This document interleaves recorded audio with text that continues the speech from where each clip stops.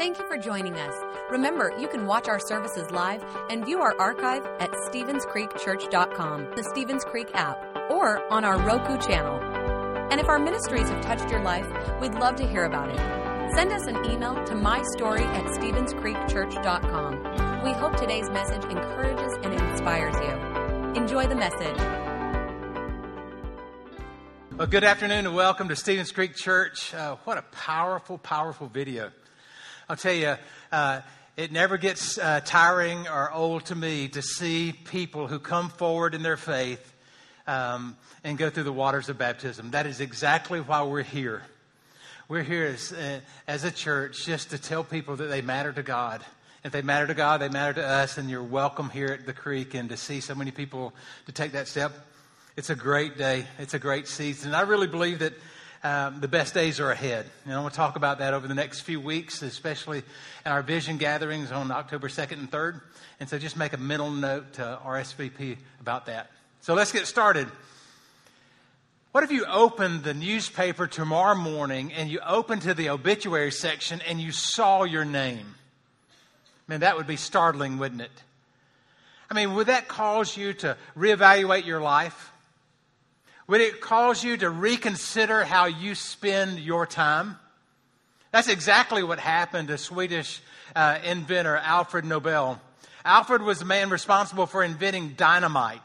And even though dynamite is synonymous with destruction, his original intent for this invention was to save lives.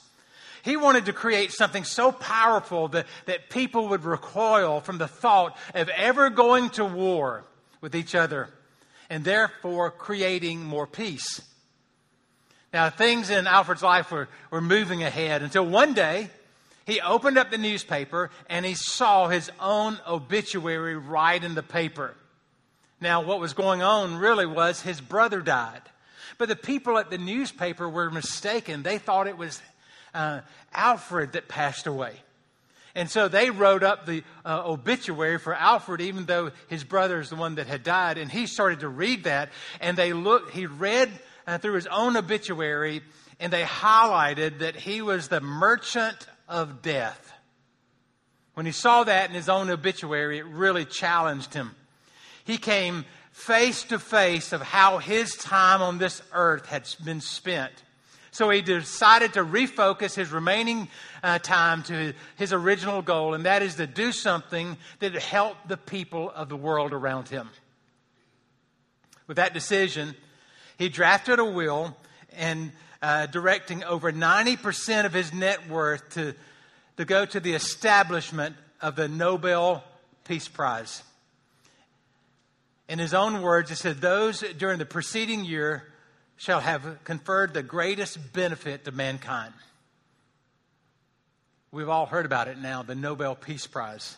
Shortly after his death, the first prize was given away. And now we remember him as an agent for peace.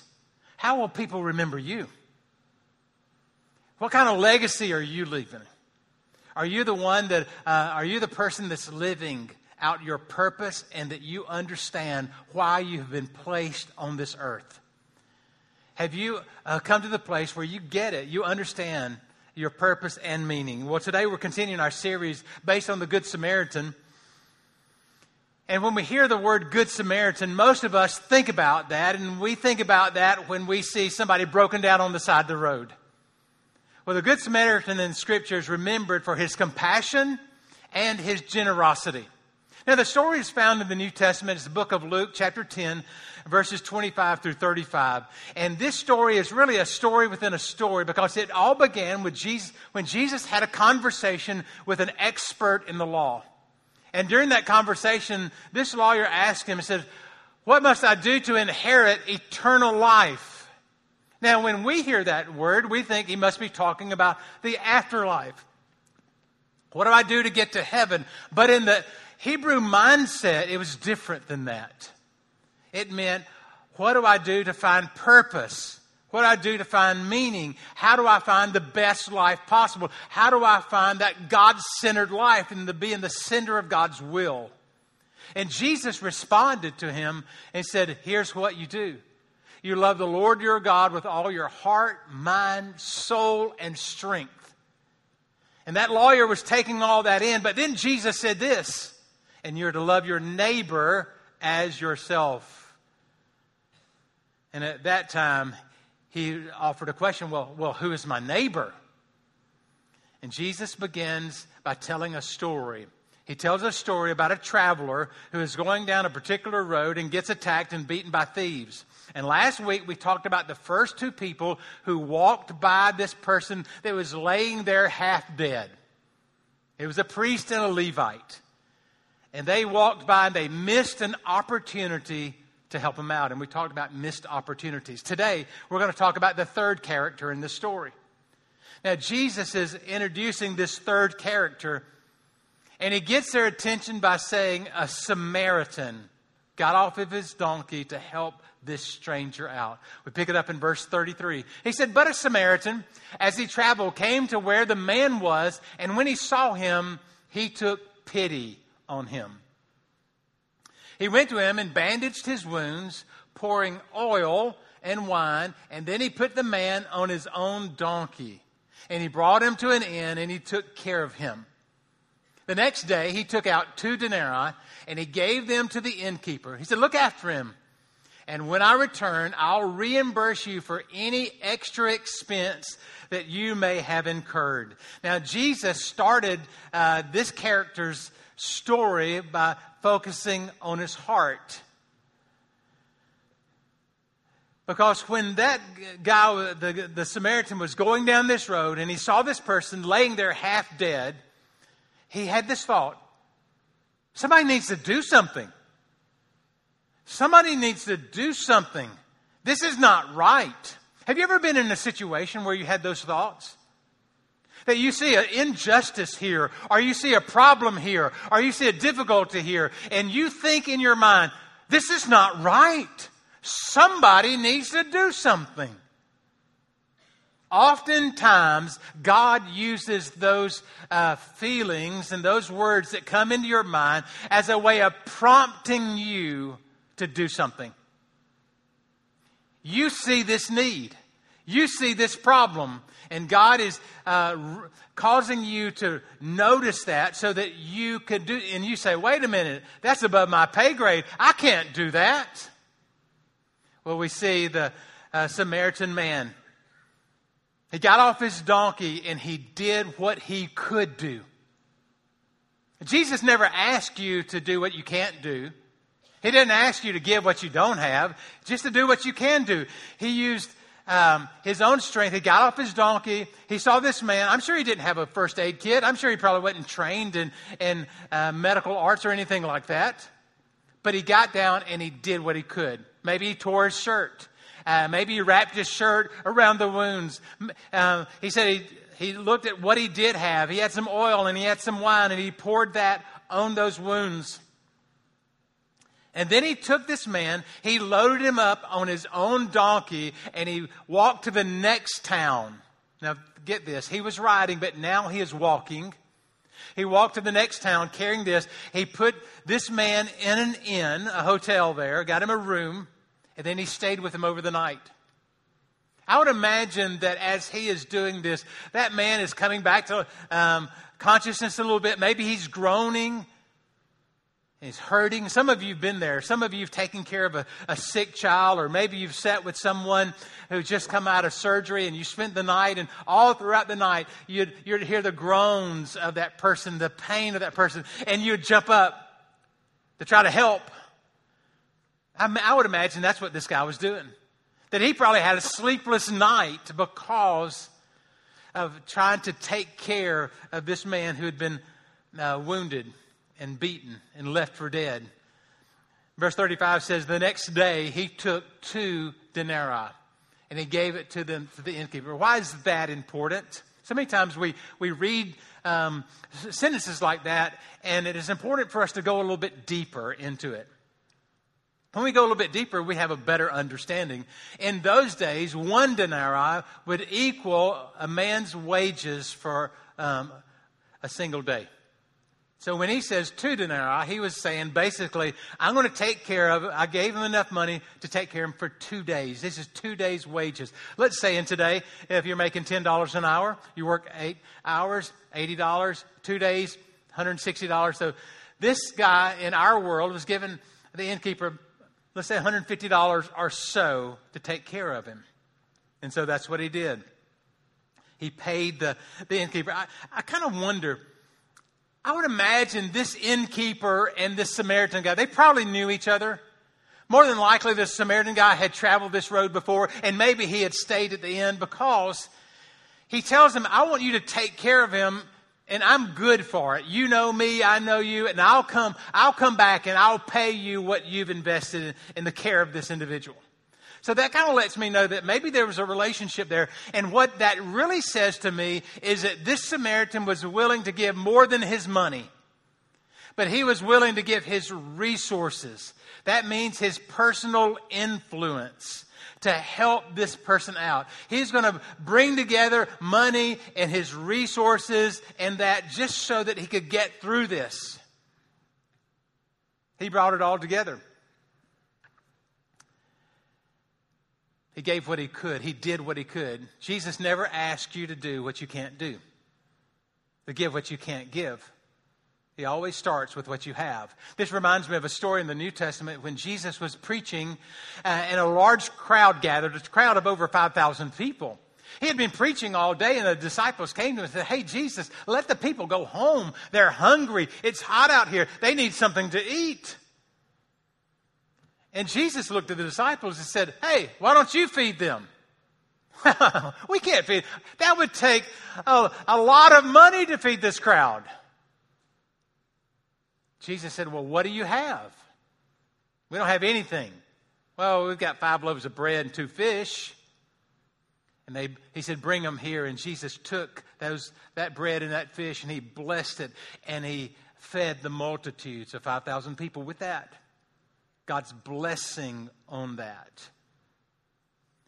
So when we come to a need before us, the real question is, what do we have? What do you have? Because we give what we have to the Lord and He blesses that and multiplies it. Here's the point, fill in the blank. You are born to be blessed, and you are born to be a blessing to others. You're born to be blessed. God's favor is on you. When we look in the Scriptures, it says that you've been created and you have been blessed by Him. That He has a plan for your life, a plan to prosper you and to keep you in peace.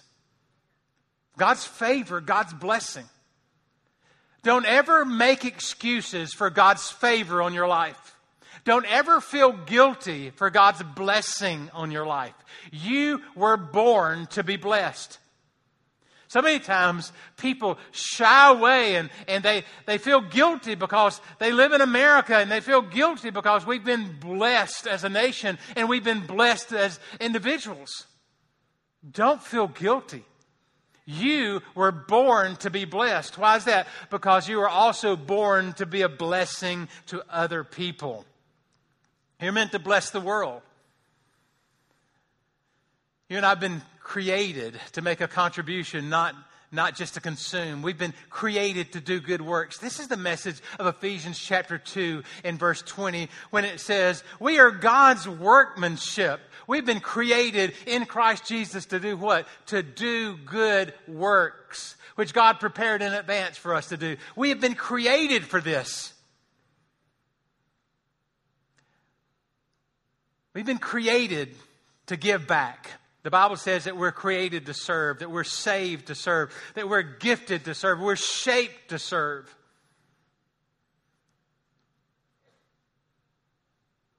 God has called us here to serve.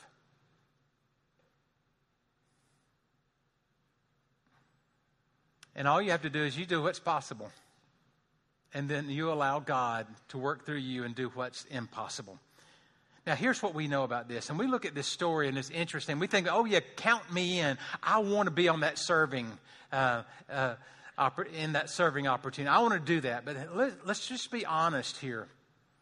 when you make a decision that you're going to serve, it's going to cost you something.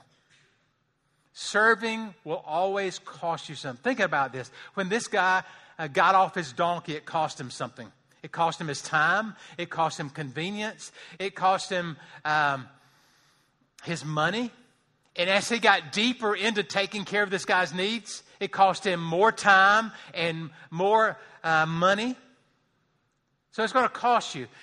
Serving is a sacrifice, and that when we come to a place where we serve someone, we're sacrificing our time, our money, our efforts. And so many times people don't want to do that. But God calls us to sacrifice. He calls us to give. You say, well, let's be specific. What will it cost us? In fact, it costs us 5 things. First of all, it'll cost you your time. Now, typically, I don't like those preachers that preach with alliteration. I don't flow like that. But I'm guilty of that today. All these will start with the letter T. Make it easy. I am that guy today.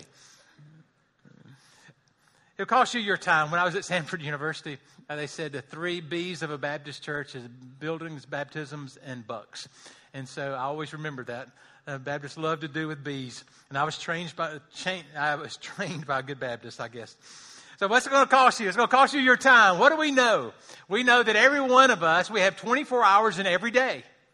We have 24 hours. And so that becomes the most valuable resource that we have. And when we look at the time we have, we know that we can spend it, we can waste it, or we can invest it. But it becomes precious. And to those of you who are younger, you think that you've got all the time in the world. And maybe you do. But I'll tell you, as you get older, what you'll realize is that your most valuable resource is your time. Here's the point. Time is a limited resource. You can, yes, waste it. You're just wasting time. Or you can invest it. You can waste it or you can invest it. And if you're going to make a difference in the world, it's going to cost you. It's going to cost you your time. When I think about that, I think about how many people invest their time at Stevens Creek Church. We are a volunteer-intensive organization. Every week to make these services happen, it takes hundreds of volunteers every week to pull this off. Volunteers who will say, yes, I'll give of my time. I'll show up 30 minutes early or an hour early, or I'll invest time in leading a small group, or I'll invest time in youth ministry, volunteerism, or maybe working in the children's ministry. We have hundreds of people that do that. And I'll tell you, as we look at the days ahead, we need hundreds more. Because God's vision for this congregation is so much larger than what we are seeing right now. I think about the opportunities that we have in the Dream Center. I think about the opportunities we have with the next generation. It takes volunteers. There's no way that we would ever have enough staff to take care of the needs that God's called us to meet. We're volunteers. Volunteer-intensive organizations. So when we think about what it's going to cost, it's going to cost us our time. But not only that, it's going to cost you your talents. Because God has given you unique abilities. He's given you insight. He's given you talents and experiences and your background. All of that merged together to help people and to do His work. You know, in the Bible, we see that the concept of service and the concept of ministry come from the same word. You're a servant and you're a minister. That means that every member at Stevens Creek is a minister. That you are involved in the ministry. So here's the point. God's gift to you is your talent. But your gift to Him is how you use it. God's gift to you, that's your talent. But your gift to Him is how you use it. So God has uniquely qualified you to do certain things. You are a talented individual. You have those gifts. God has given some of you the ability to work with your hands, and you're a craftsman. That's a gift. God has given some of you the ability to be good salesmen, and you have that ability to persuade. God has given some of you the ability to work with numbers, and you have those gift to put together compilations and so forth, and you're good accountants or engineers. When you start to look inside, God has given you abilities and talents, and He's given you experiences, and He's given you your personality. Why is that? So that you can use what you've been given to help other people.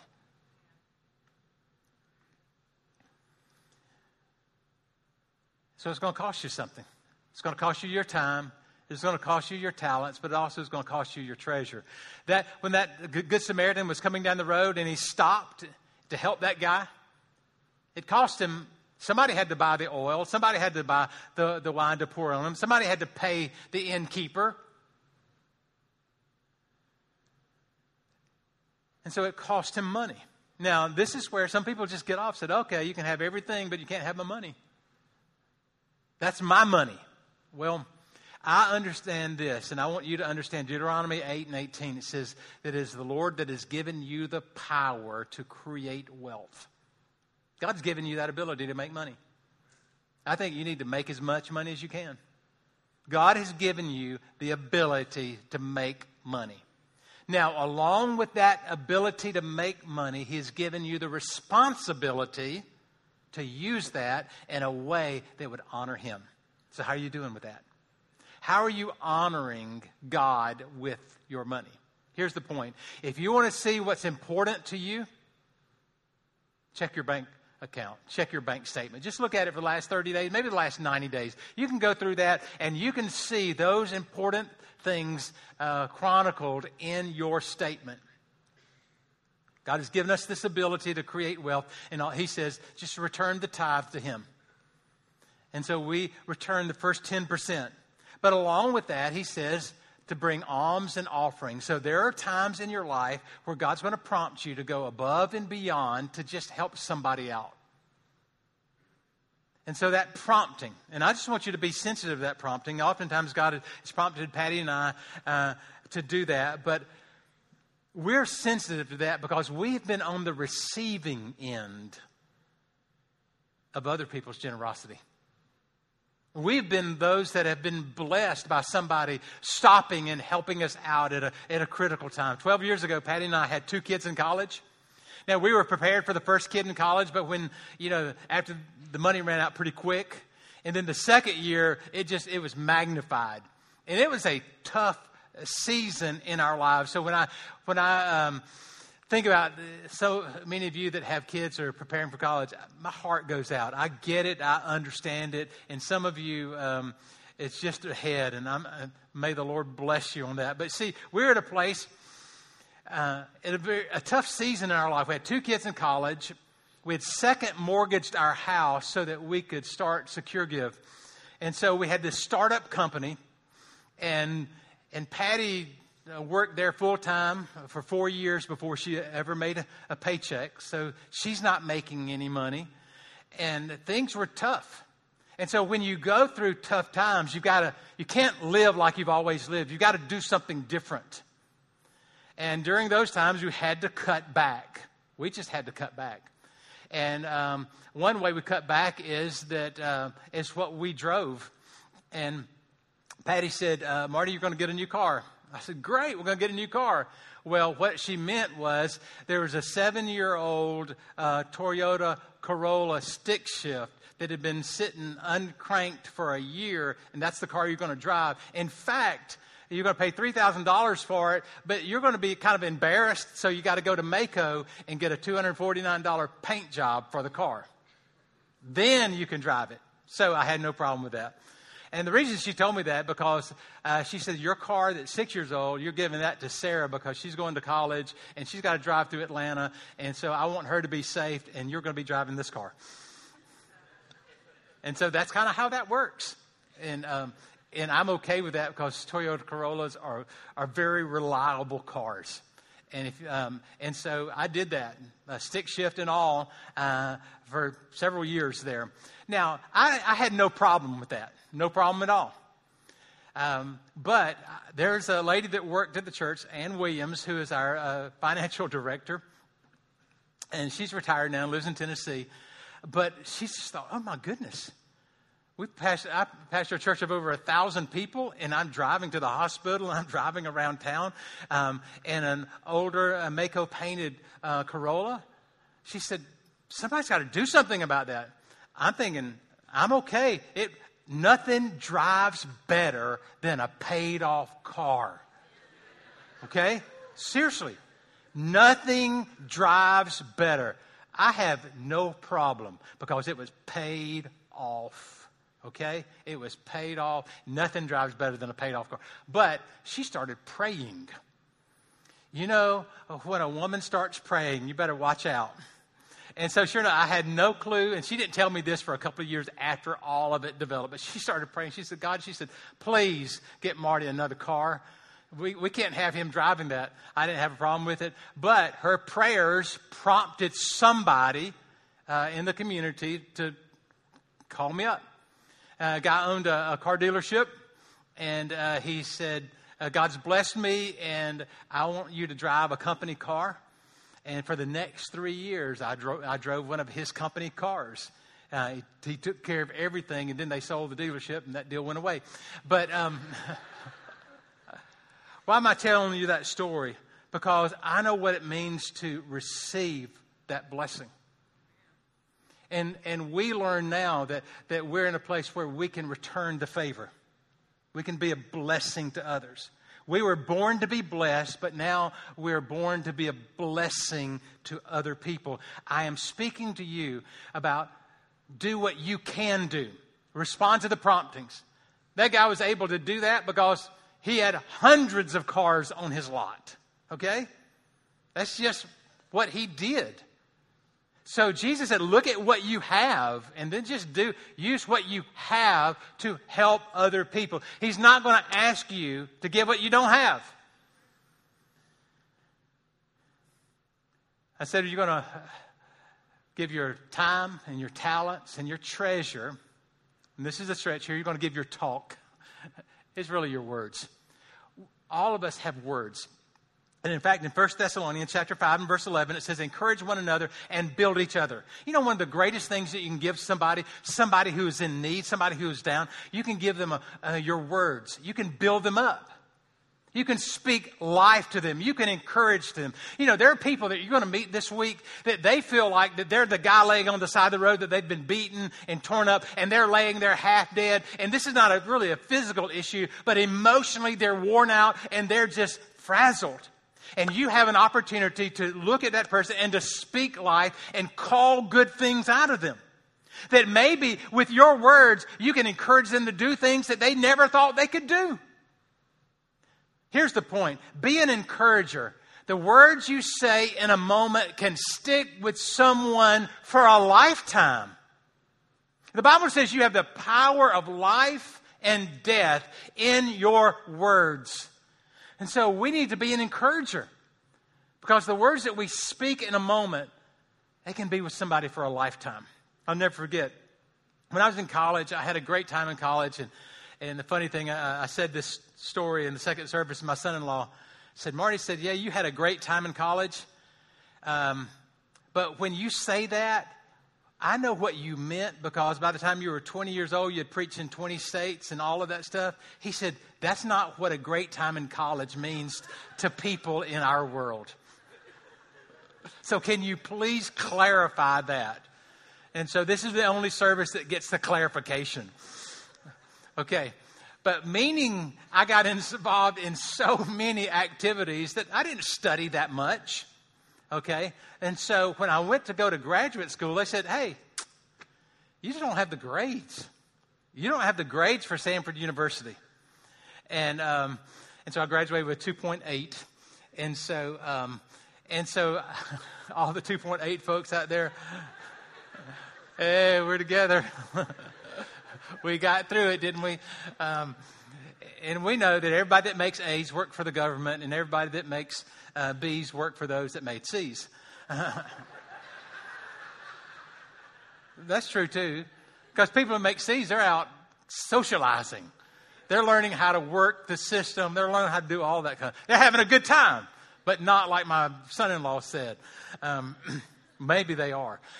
Where am I going with this? sometimes you can get in this third service and you just come off the rails. And so I got into graduate school on probation. They said, okay, we're going to give you a semester. And if you can't cut it, buddy, you got to pack up and hit the road. It's over. And so I took the challenge and I did that and I studied hard. But there was a professor that sat me down. His name is William Cooley, W.A. Cooley. And you've got to understand, I am going into this thinking, like, I don't belong here. Everybody else in this program, they're smart. And I listened to their conversations, and they really were smart. And they were talking about things I probably should have been taught, but I didn't know. And I just felt really like I didn't belong there. But there was a professor, W.A. Cooley, that saw something in me, and he started calling it out. He started calling it. He started speaking those words of encouragement. He started calling me. He said, no, this is not going to be your only degree. You're going to go on and you're going to get a doctorate. I said, oh, no, you're going to do this. And he started just calling that out and saying, you can do this. Sometimes what we need more than anything else, more than time or talent or trade, we need somebody to talk to us. We need somebody to speak words of encouragement. We need somebody to call out greatness. And just maybe we can help somebody else and make a difference in their life by just giving them a few minutes and listening to them and then calling greatness out of them, calling healing out of them. You can do this. Here's the fifth and the final one. Not only is our words of encouragement important, but finally it's our testimony is important. Our testimony. The Bible says that we're made overcomers by the blood of the Lamb and the word of your testimony. You say, well, how will your testimony help somebody who is laying on the side of the road half dead? Here's the point. God has given you a story and He wants you to tell it. God has given you a story. That's your testimony. And you can just tell your story to that person who is struggling, to that person, you call out goodness out of them, but you say, look, you can do this because this is what happened to me. I am the guy that got into graduate school on probation. I am the guy. And just tell your story that you can get through this. And you say, this is what God has done in my life. Some of you will have an opportunity to share your story, to testify of God's goodness and God's grace this week. And when you have this opportunity to give your testimony, I don't need you using a lot of religious words. I just need you to tell them your story. Say, this is what God's done in my life. And I believe He can do the same thing. Because if I know somebody has been through what I am going through, I want to hear that testimony. I want to hear how they overcame and how God saved them and God's grace was given to them. God has given you a story and He wants you to tell it. Here's the next one. Don't miss the opportunities that God gives you to serve other people. There's a lot of things out there. Don't miss your opportunity. God, this week, is going to give you an opportunity. Don't miss it. Don't push it to the side. I want you to embrace it. Now, I'm going to be very, very practical over the next few minutes. Really practical, okay? God doesn't expect you to bless and help every person that you see. It's unrealistic. You look in your world, I'm telling you, there's problems everywhere. You get on Facebook, there's problems everywhere. You go to in your neighborhood, there's problems everywhere. God does not expect you to be the savior of all of those folks. It's unrealistic. So don't let the overwhelming number of opportunities to serve keep you from taking advantage of the right opportunities to serve. Here's my point. It's impossible to serve everyone. I want you to do for one person what you wish you could do for many. I want you to do for one person. I want you to do for one person what you wish you could do for many. And this week, when you see a need, I want you to say, God, is this the one? God, is this the one? Is this the one that I'm supposed to respond to? Is this my Good Samaritan experience? Is this the one? We can be overwhelmed with all types of opportunities. And oftentimes when we have those opportunities and we say, God, is this the one? God typically responds in three ways. First of all, He will say, go. He said, this is a clear invitation for you to embrace the opportunity that's in front of you. Go ahead. Sometimes He says go, but sometimes He says no. This is a need, but this is not something I want you to be involved in. Because if you get involved in this opportunity, it's going to keep you from a better opportunity that I have planned for you just around the corner. No, I have somebody else in mind for this. And if you do this, you're going to rob the blessing from somebody else. Sometimes God says, go. Sometimes He says, no. And sometimes He said, slow. Yes, I want you to be involved in this. I want you to help out here.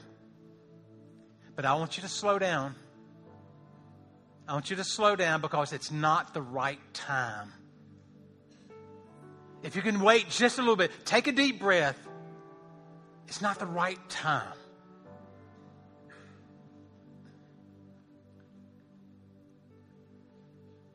And so as we go into this week and we seek to do for one, which those things that we wish we could do for many, I just want you to be open to God's promptings and allow God to use you.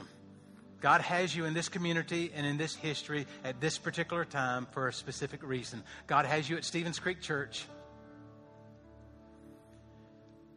You are here because God meant for you to give something back. He brought you here to serve. And He knows you have something. You've got your background, you've got your talent, you've got your skills, abilities, you've got your contacts, you've got your network. All of that. You've got your hobbies, your interests. All of that makes up you. And God wants to use you in this church to serve. And you've got to figure out where that place of service is. Now, I want to encourage you to go to the Next Step class in 2 weeks. Maybe stop by the Welcome Center out in the lobby to talk to some of our staff pastors. If you want to serve in small groups, JT's right here. You want to serve in communication and technical ministries, it's got Wes right here. Wave at me, Wes. You know Wes. You want to serve in youth ministry, got Dylan over there. Wave at me, Dylan. All right, children's ministry. You can talk to Ryan. There's places to serve. So just be open to God's promptings. And it may be here on site, but it may not be. God may have a mission for you in this community, at your workplace. Just be open to His prompting. Our time's up. But it's never too late to pray. Let's pray together. Father, thank you so very much for this day. And I just pray that this story of the Good Samaritan would be more than just something that we think about when we see a car broken down on the side of the road. I pray, God, that this message resonates with us. That we would be open to the opportunities that come this week to serve. And Father, I pray for those individuals that they feel like they're the ones that are laying on the side of the road half dead, and they've wandered into this church just needing a touch. It's my prayer today that the power of your Spirit would rest upon those individuals here that feel broken and beaten and battered. And I speak life over you, I speak hope over you, and I speak healing. And I believe that Jesus is going to touch you right now. So open up your heart and say, Jesus, I receive what you have for me. And to those of you that have never received salvation, just say this, say, Jesus, save me. Make me into the kind of person you'd have me to be. I give you my life. Forgive me of my sins. Help me to serve you. Father, as they pray that prayer, do as only you can do. We thank you and we give these prayers to you. And in Jesus' name we pray. And everybody said, Amen, amen, and amen. God bless you. Thanks for listening. If you would like to help support the ministries of Stevens Creek Church, please go to StevensCreekChurch.com and click the Give button. See you next time.